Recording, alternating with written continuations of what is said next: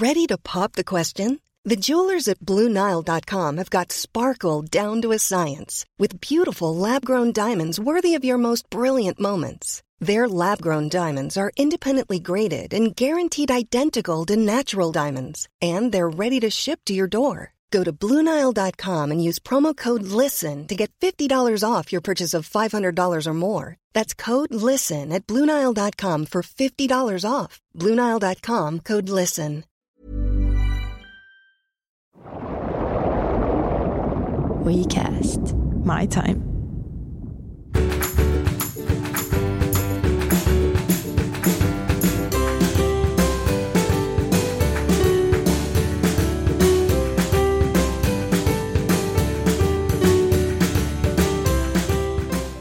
Moi, mä oon Emilia Vuorisalmi, äiti ja lääkäri, ja sä kuuntelet mun podcastia Emilia ja arjen kemiaa.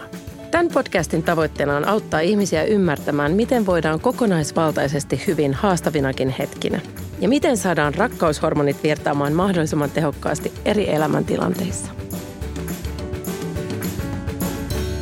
Moi kaikki, täällä on taas Emilia ja arjen kemiaa. Tänään puhutaan kehonkuvasta ja miten naisen elämänkaaren varrella kehonkuva muuttuu.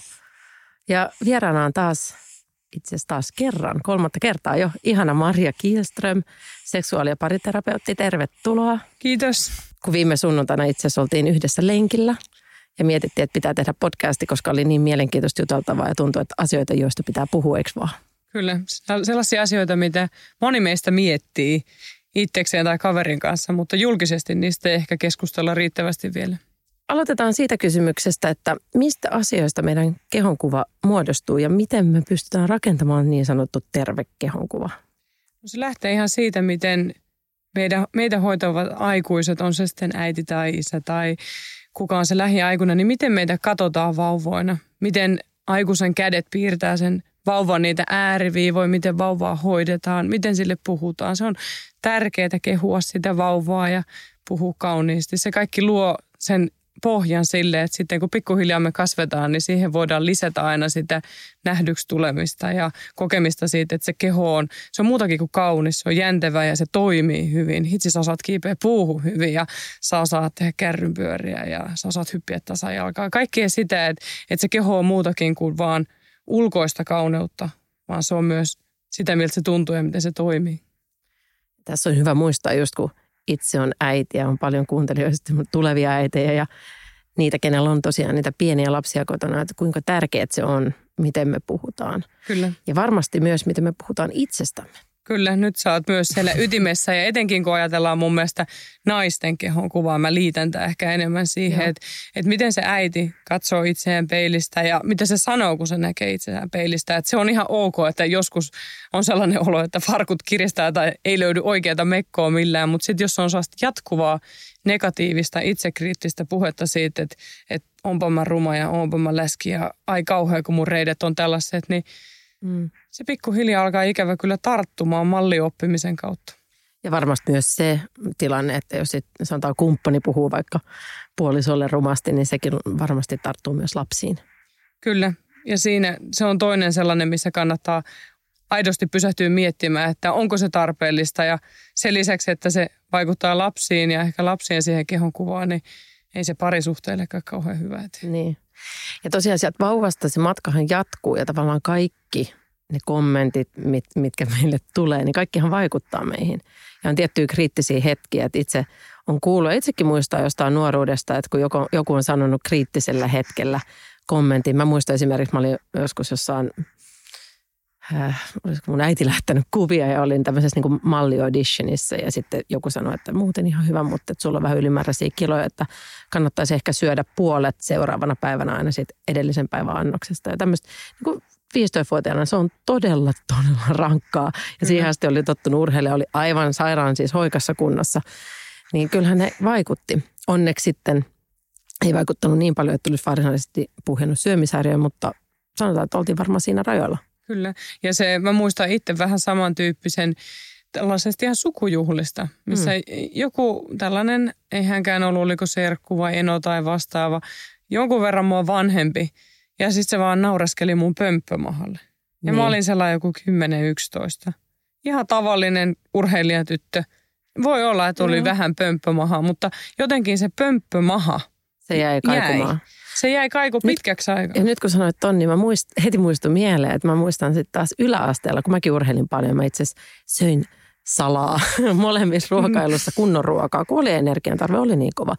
Mutta silloin kerran meidän matikan opettaja kanssa sanoi, että he varoivat noita Berliinin munkkeja, että ne tulee sitten kostautumaan. Niin se, että sä alat jo, että jopa se saattaa olla liikaa, että lapsen pitäisi saada tavallaan keskittyä positiivisiin asioihin, jolle ei ole mitään ongelmaa, niin nauttia myös välillä niistä herkuista, että ei aleta maalata sitä kuvaa, että pitää alkaa laskeskelemaan esimerkiksi kaloreita, joka muutenkin alkaa tänä päivänä olla aika, sanoisinko jopa huhata.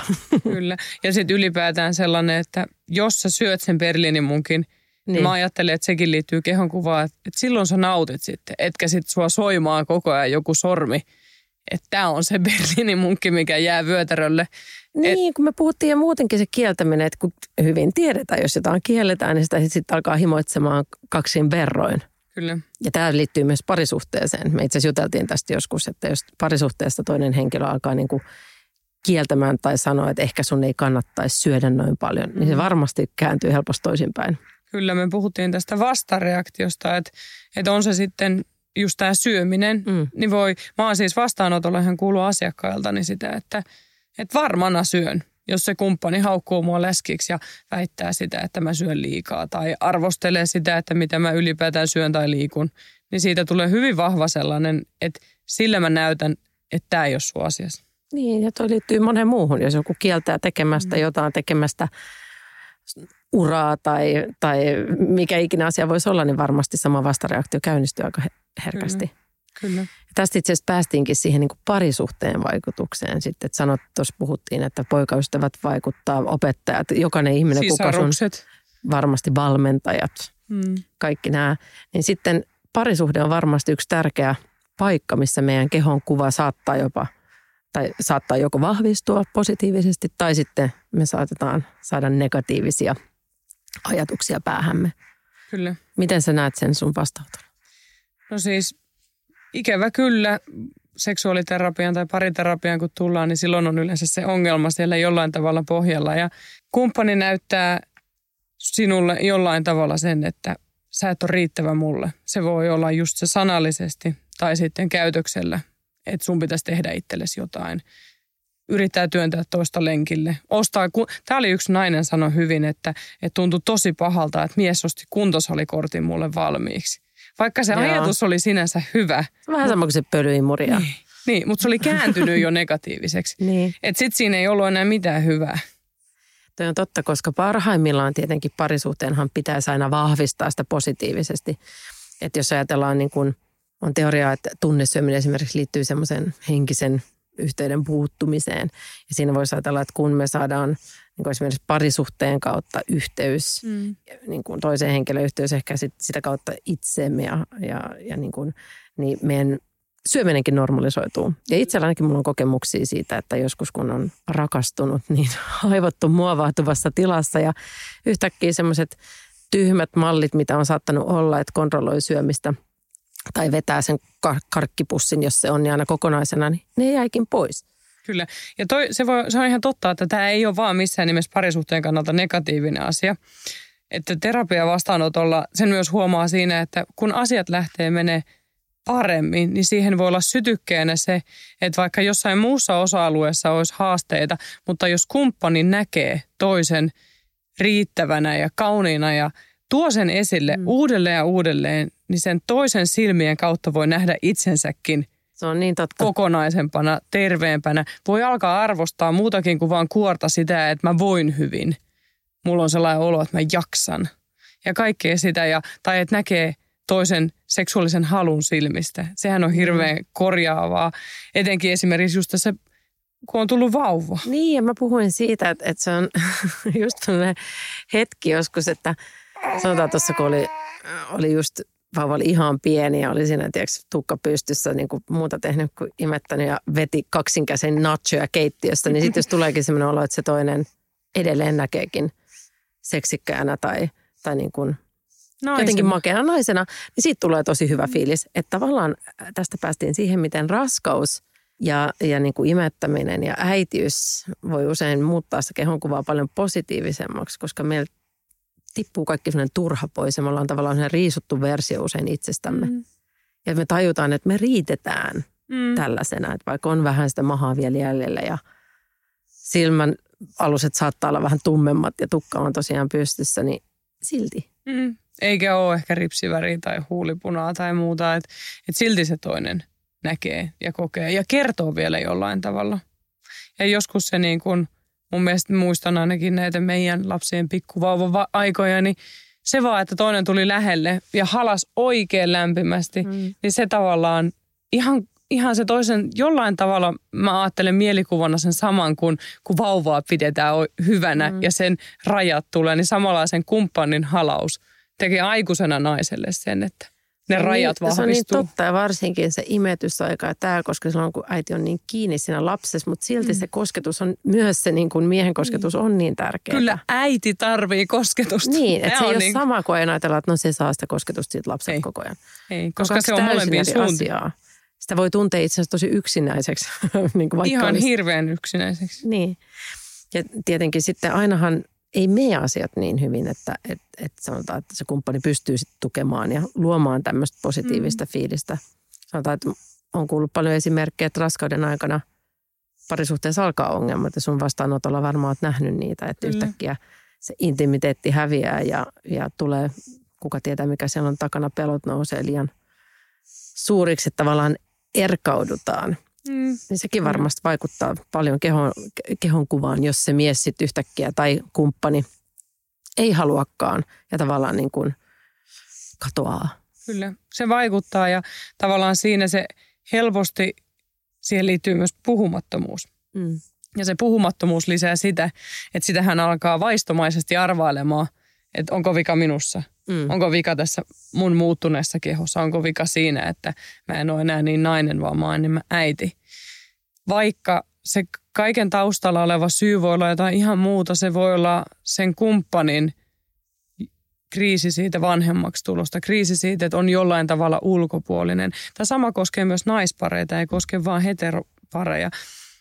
Ja miespareillakin varmaan voi tulla vastaavia, että jos on jonkunlaisia apilasuhteita, että siinä ne, ketkä ei ole ollut synnyttävässä asemassa, voi kokea, että joutuukin kauemmas ulkokehälle siitä tavallaan äidin ja vauvan symbioosista. Ja se aiheuttaa parisuhteeseenkin just sitä, että jos sitä ei pystytä puhumaan auki.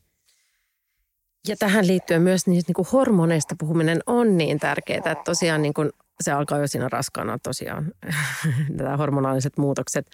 Mutta sitten varsinkin niin kuin synnytyksen jälkeen, kun tulee tämä kolmas henkilö siihen parisuhteeseen, niin se, että äidin estrogeenit ja progesteronit on alhaalla, mitkä saattaa tietenkin vaikuttaa siihen, että seksuaalinen halukkuus ei ole ihan samaa. Ja toisaalta meillä on oksitosiini ja prolaktiini koholla, mikä tekee sen, että meillä on se kuplafiilis.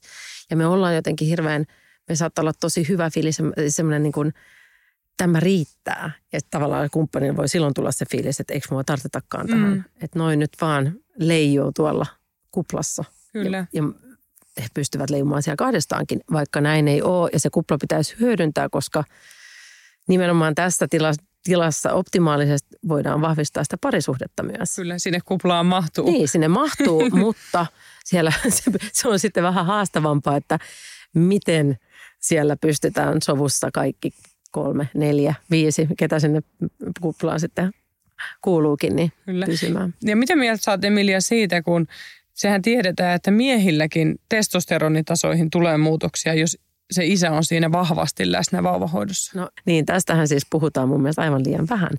Eli mehän tiedetään, että pelkästään niin kuin parisuhteeseen mentäessä ja niin kuin rakastuessa ja naisen vieressä nukkuessa miesten testosteronit hieman laskee. Mutta varsinkin vauvan syntyessä ja sitten siinä vauva-aikana, jos isä on läsnä, niin ne saattaa dropata hyvin merkittäviä määriä. Ja silloin se hyvä puoli on siinä, että sillä isällä hän sopeutuu helpommin tänne vauvakuplaan, koska hänenkin seksuaalinen halukkuus saattaa hetkellisesti laskea ja hänestä tulee tämmöinen hoivaavampi, pehmeämpi. Mutta monelle miehelle se saattaa olla ihan hirveä kriisinpaikka, koska tulee se, että minne mun miehisyys katosi. Jos ei tiedä. Jollet sä tiedä näistä hormoneista. Ja silloin pahintahan on se, että sitten Moni lähtee hakemaan boostia sitten vaikka kuntosalilta tai tilailee uutta autoa, en tiedä mitä. Mutta sitten pahimmillaan joku saattaa ajautua pettämään, koska sekin on tapa niin kuin nostaa sitä testosteronia. Mutta totuudessa nyt, jos ajatellaan positiivisesti, niin luonto on tehnyt tämän sen takia, että me pystyttäisiin yhdessä yksikkönä pitämään mahdollisimman hyvää huolta meidän pienestä jälkeläisestä. Niin, eli siinä on alkuvaiheessa. Ja pitää muistaa, että sitten ne hormonit palautuu, kun tämä vauvavuoden aika on ohi. Kyllä. Mä usein sanon asiakkaille, kun mulla käy perheitä, missä on vauvoja, että vauvat on osa mun asiakaskuntaa, niin mä jotenkin sanon usein, että kannattaa jotenkin yrittää muistaa, että aikaansa. Että vaikka se sillä hetkellä tuntuu, että tätäkö tämä nyt on ja tätä tämä tulee olemaan, niin se muuttuu kuitenkin aika nopeasti. Se on totta. Ja sitten toisaalta yksi asia, mikä on hyvä muistaa, on se, että meidän pitäisi olla armollisia, koska se, mihin me syyllistytään tänä päivänä, on vertailu tosi paljon. Eli ehkä myös somenkin takia. Me vertaillaan hirveästi, että miten muilla menee. On. Ja tässä kun mennään kehonkuvaan, niin ai. Joo, nimenomaan se, että miten nopeasti pitää palautua synnytyksen jälkeen. Ja nythän on hyvä, juteltiin siitä, että nyt on makeata, kun on tämä trendi. Tai makeata ja makeata, siinä kaikessa on puolensa. Mutta on trendiksi tullut se, että äidit postailee niitä niin sanottuja tosi luonnollisia, realistisia raskauskuvia ja synnytyksen jälkeisiä kuvia. Et nyt yhtäkkiä ollaan ylpeitä siitä, että on vielä se maha synnytyksen jälkeen ja siinä kestää aikaa, että se palautuu siihen entisiin mittoihin tai sitten ei ehkä palaudukaan. Kyllä, ja näytetään myös toinen, mikä mä itse koen, niin raskausarvet. Joo. Koska vaikka se iho muuten palautuu, se paino vähän veisi, mutta raskausarvet kuitenkin jää ja vaikka ne ajan mittaan vaalenee, niin se on kuitenkin monelle salaisuus, mikä aiheuttaa jopa häpeää. Ja tavallaan, vaikka kaikkien ei tarvitse laittaa omaa kuvansa Instaan vatsasta tai reisistä tai muusta, niin se jollain tavalla kuitenkin luo sen, että sä et ole yksin, koska häpeä pahenee siitä, että me ollaan yksin sen asian kanssa. This Mother's Day, celebrate the extraordinary women in your life with a heartfelt gift from Blue Nile. Whether it's for your mom, a mother figure, or yourself as a mom, find that perfect piece to express your love and appreciation. Explore Blue Nile's exquisite pearls and mesmerizing gemstones that she's sure to love. Enjoy fast shipping options like guaranteed free shipping and returns. Make this Mother's Day unforgettable with a piece from Blue Nile. Right now, get up to 50% off at BlueNile.com. That's BlueNile.com. Hey, I'm Ryan Reynolds. At Mint Mobile, we like to do the opposite of what Big Wireless does. They charge you a lot, we charge you a little. So naturally, when they announced they'd be raising their prices due to inflation, we decided to deflate our prices due to not hating you. That's right. We're cutting the price of Mint Unlimited from $30 a month to just $15 a month. Give it a try at mintmobile.com/switch. $45 up front for 3 months plus taxes and fees. Promo rate for new customers for limited time. Unlimited more than 40 gigabytes per month. Slows full terms at mintmobile.com. Me ollaan molemmat tultu suht nuorina eka kertaa erikseen. Mä en tiedä, mitä mieltä sä oot, mutta mä koen, että ne pelot tästä kehonkuvaan liittyen oli ehkä vielä isommat silloin nuorena, kun ei tiennyt. Ja ehkä puuttu semmoinen tietynlainen itsevarmuus, että miten mun kehon käy, miten niin kuin rinnat palautuu, miten se vatsa palautuu. Sitten on tätä kysymys sitä, että miten muut paikat palautuu, lantiopohjalihakset ja niin kuin mielessä pyöri kaikenlaisia ajatuksia. Kyllä mä aidosti pelkäsin, että meneekö pimppi pilalle. Niin. Ihan niin kuin varmasti aidosti. Hyvin moni nainen niin kuin miettii tätä ja siitäkin vähän puhutaan. Varmasti myös miehet miettii tätä. Kyllä, ihan varmasti miettii. Ja jos naiset ei uskalla sanoa tuota ääneen, niin uskaltaako miehet sanoa ääneen sitä pelkoa, että meneekö vaimon pimppi pilalle? Niin, no mutta ammattispuolesta varmaan tiedät tähän vastauksen. Useimmiten ei. Että totta kai niin kuin synnytykset on erilaisia, tilanteet on erilaisia, mutta jos mä nyt sanon puhtaasti vaan niin kuin mun vastaanotolla käyvistä ihmisistä, niin kenelläkään ei ole se tilanne ollut, että on mennyt paikat täysin pilalle. Mutta eihän sitä tietenkään voi sanoa, että niin ei käy. Niin, enemmänkin mä oon kuullut paljon tarinoita, että ne kokemukset on vahvistunut ja niin kuin tietenkin tämä alku, siinä pitää löytää se tasapaino, että voi olla, että just nämä hormonit ja kaikki sekoittaa pakkaa hetkeksi, mutta pitkällä tähtäimellä parisuhde ja myös seksielämä sitten itse asiassa paranee vaan. Kyllä, ja mä ainakin näen, että kun mä olen jutellut tämän äitiysfysioterapeutti Anu Parantaisen ja sitten Piritta Haakmanin kanssa, niin kuinka tärkeää se on, että äidit kävis oikeasti fysioterapeutin luona, mikä on erikoistunut lantionpohjalihaksiin. Mä itse asiassa on just Anulle varaamassa aikaa, kun mä mietin, että mä itsekin, lääkäreidenkin pitää itseään hoidattaa, niin haluan ihan mielenkiintoista, vaikka jonkin verran on tietenkin itsekin näihin perehtynyt, niin käydä siellä vastaanotolla ja katsoa, että onko Erkanmaa vielä jäljellä ja käydä Anun kanssa. Meillähän oli Anun kanssa siis tämä jaksokin tässä, voitte kuunnella myös siitä just lantiopohjalihaksiin liittyen.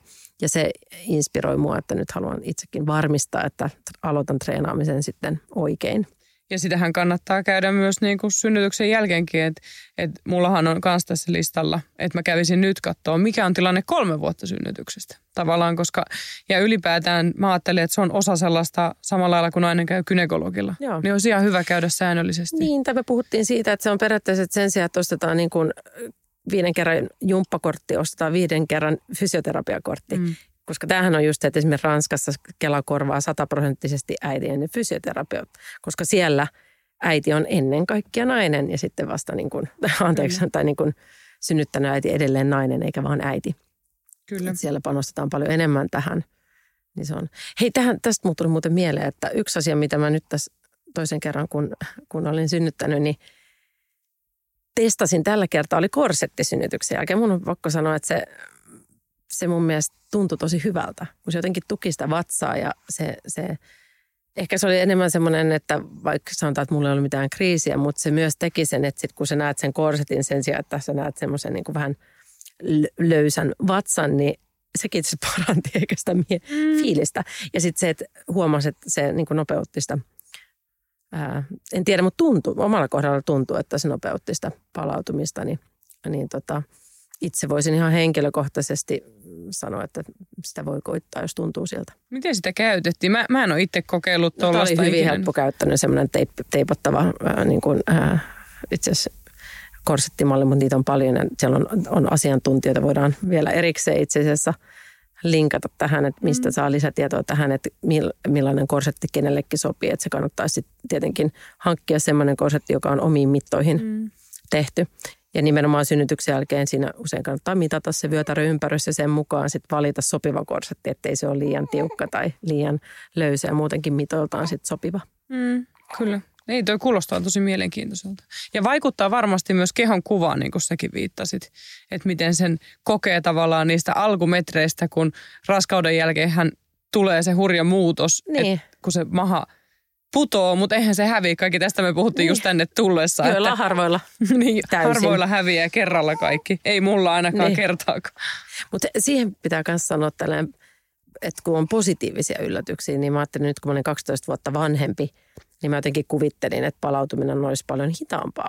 Niin mä jotenkin tuntuu ehkä, että tällä kertaa palautuminen on ollut jopa vähän nopeampaa. Ja olen miettinyt, että voisiko se johtua siitä, että mulla on ehkä entistä terveellisemmät elämäntavat.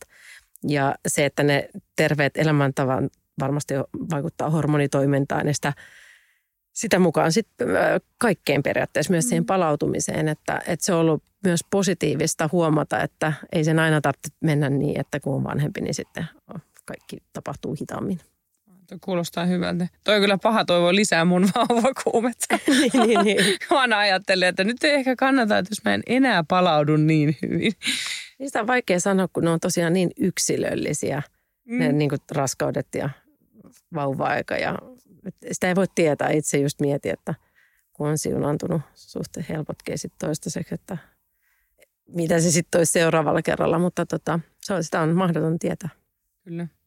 Niin se, mikä mun mielestä on ihanaa tässä imetysvaiheessa myös, on se, että on semmoinen terve nälkä ja jotenkin tekee mieli syödä hirveän kunnollista ruokaa ja suuria määriä, että sunkaan itse asiassa juteltiin, että on tavallaan sellainen urheilijan nälkä. Kyllä, ja sellainen säännöllinen ateriarytmi jotenkin, että keho kertoo, että pitää syödä. Että se ruokahalu on jotenkin hyvin selkeä. Ja sitten mä muistan, että mä kyllä aika selkeästi myös ilmasin miehelleni, että saisinko ruokaa ja meillä toimii aika hyvin se ruokahuolto, että mä sain rauhassa imettää ja toinen toi voileipää tai maitolasillisen tai jotain mullekin. Joo, mutta toi on just mä tunnistan ton ja myöskin tunnen itseni niin hyvin, että mä en päästä niitä niin kuin taukoja liian pitkäksi, että mä syön todella tiheesti ja just sitä terveysruokaa, koska muuten tietää, että hermot menee. Ja myös se vaikuttaa tosi nopeasti siihen maidon tuotantoon, jos on nestehukka tai nälkä tai stressihormonit pääsee sitten koholle. Kyllä. Ja mulla ainakin, kun mä oon joskus aloittanut treenaamisen vähän liian aikaisin. Joo. Synnytyksen jälkeen olen tehnyt sen mukaan, niin myös treenaaminen aiheutti sen, että maidon tulo väheni. Että mä en syönyt riittävästi, koska mä en osannut ottaa sitä kulutusta, mikä tuli imetyksestä ja treenaamisesta huomioon. Ja se piti aika karvaasti kyllä jotenkin opetella. Joo, mä sorruin siihen, että mä itse asiassa kävin murtsikoimassa viikonloppuun, mutta mä kyllä koko ajan mietin, että mä vedin semmoisen kevyen vartin lenkin just tosta syystä. Että sitten tuntui, että seuraavan päivän oli entistä isompi nälkä, että mikään ei riitä. Kyllä. Ja sitten myöskin tietenkin pitää olla armollinen, mutta itse asiassa murtsikka oli siitä aika hyvä, että ei ole semmoista niinku iskevää liikettä lantion pohjaa, että se tuntuu yllättävän hyvältä luistella siellä jäällä auringossa. Kyllä. Ja täytyy sanoa, että kun perheillä on kuitenkin erilaisia tilanteita, että silloin kun mä olin yksin mun esikoisenkaan, niin kyllä se imetyksen ja syömisen yhdistäminen yksin vauvankaan oli välillä tosi haastavaa. Että tavallaan tässä äitien pitää olla myös armollisia itselleen ja jos mahdollista, niin ennakoida. Joo, mutta tähän loppuun voitaisiin vähän summata, että niin kuin tässä on nyt keskustelussa käynyt ilmi, niin tässä on aika paljon positiivista tässä äitiydessä, mutta varmasti on alussa niitä kriisivaiheita, jotka vaikuttaa tavallaan vähän negatiivisesti siihen kehonkuvaan. Kyllä, että mulla on tosi itsellä vahva kokemus siitä, kun mun keho on kerännyt aika reippaat painolukemat aina sellaista plus 20 kiloa per raskaus. Niin musta on tuntunut ihan suoraan sanottuna siltä, että mulla on ollut läskipuku päällä. Se ei ole tuntunut omalta se vartalo. Se on peilistä tuntunut tosi ikävältä ja jopa rumalta. Ja nyt jälkikäteen mun harmittaa ihan hirveästi, että mä oon esimerkiksi kieltänyt valokuvaamisen, että mulla on aika vähän kuvia niistä ihan ekoista vaiheista. Ja mä muistan, kun mä oon digikameralta poistanut kuvia, että mä haluan nähdä tällaista. Mulla on ihan toisinpäin, kun mulla on aina ollut semmoinen tavallaan ehkä vähän kehon arkakohta tai tämmöinen kriisikohta on se, että mä koen, että mulla on aika niin kuin poikamainen kroppa, että mulla on varsinaisesti vyötäröä, että mulla on aika suora vartalo. Ja sitten kun mulla on ollut se raskausvatsa, niin mun mielestä se ei ole haitannut ollenkaan. Ja mulla on niin kuin varmaan enemmän kuvia itsestäni, kun mä oon raskaana kuin ikinä muissa tilanteissa. Ja mulla on tavallaan usein jopa vähän ikävästä raskausvatsaa. Moi, se on ihanaa. Tästä en huomaa, miten erilaisia ne kokemukset tosiaan voi olla. Kyllä, mutta sen takia mä sanon usein, mä oon tuossa somessakin muutamiin keskusteluihin ottanut osaa ja blogissanikin sanonut, että etenkin raskausaikana kannattaisi ottaa ne kuvat, sellaiset raskauskuvat. Että oikeasti joko käydään kuvauttamasta niin, että kumppani ottaa ja miettii vähän valoja ja sellaiset kivat vaatteet. Sellaiset mä oon ottanut joka raskaudessa ja ne on ihan valtavan rakkaita ne kuvat ja ne on mun mielestä auttanut siinä, miten se kehonkuva sitten tavallaan sen raskauden ja synnytyksen jälkeen, sen pyörämyrskyn jälkeen, niin rakentuu uudelleen. Koska nyt kun mä katson itseäni ja sitä aikaa, niin mä näen ihan tavallisen synnyttäneen äidin, tavallisen raskaana olevan äidin, mikä on mun mielestä aina kaunis. Niin, se on totta. Se on illuusio, miten me halutaan itsemme nähdä. Tuossa oli just joku valokuva, jos mun mielestä mä näytin ihan hirveältä. Ja mun mielestä sä näytät ihanalta, että sä näytät ihanalta äidiltä. Ja niinhän mä näytin, mutta välillä että me halutaan näyttää niin kuin vähän vielä astetta niin kuin paremmilta. Kyllä, ja sitten vähän sortuu siihen vertailuun. Joku muu äiti palautuu vähän nopeammin tai näkee jonkun vanhan kuvan itsestään. Ja sitten unohtaa sen, että nyt pitäisi vaan niin kuin vähän painaa, ottaa käsijarruun ja ajatella lempeydellä ja antaa sen kehon palautua rauhassa. Se on just niin. Ja keskittyä vauvaan. Näin me tehdään. Ja vauva voi keskittyä podcastiakin tehdessä. Se on vaan vähän erilaista keskittymistä. Kyllä. Ja sitten lopuaika käyttää rakkauteen ja itsestä huolta pitämiseen, ettei täysin sitten keskity vaan vauvaankaan. Niin. Pidetään huolta itsestämme ja toisistamme. Ja kun äiti voi hyvin, niin kaikki voi hyvin, eikö vaan? Kyllä, se on loistava lopetus. Kiitos tosi paljon taas tästä. Ja kiitos itsellesi. Niin, toivottavasti nähdään pian. Toivotaan. Moi moi. Moi moi.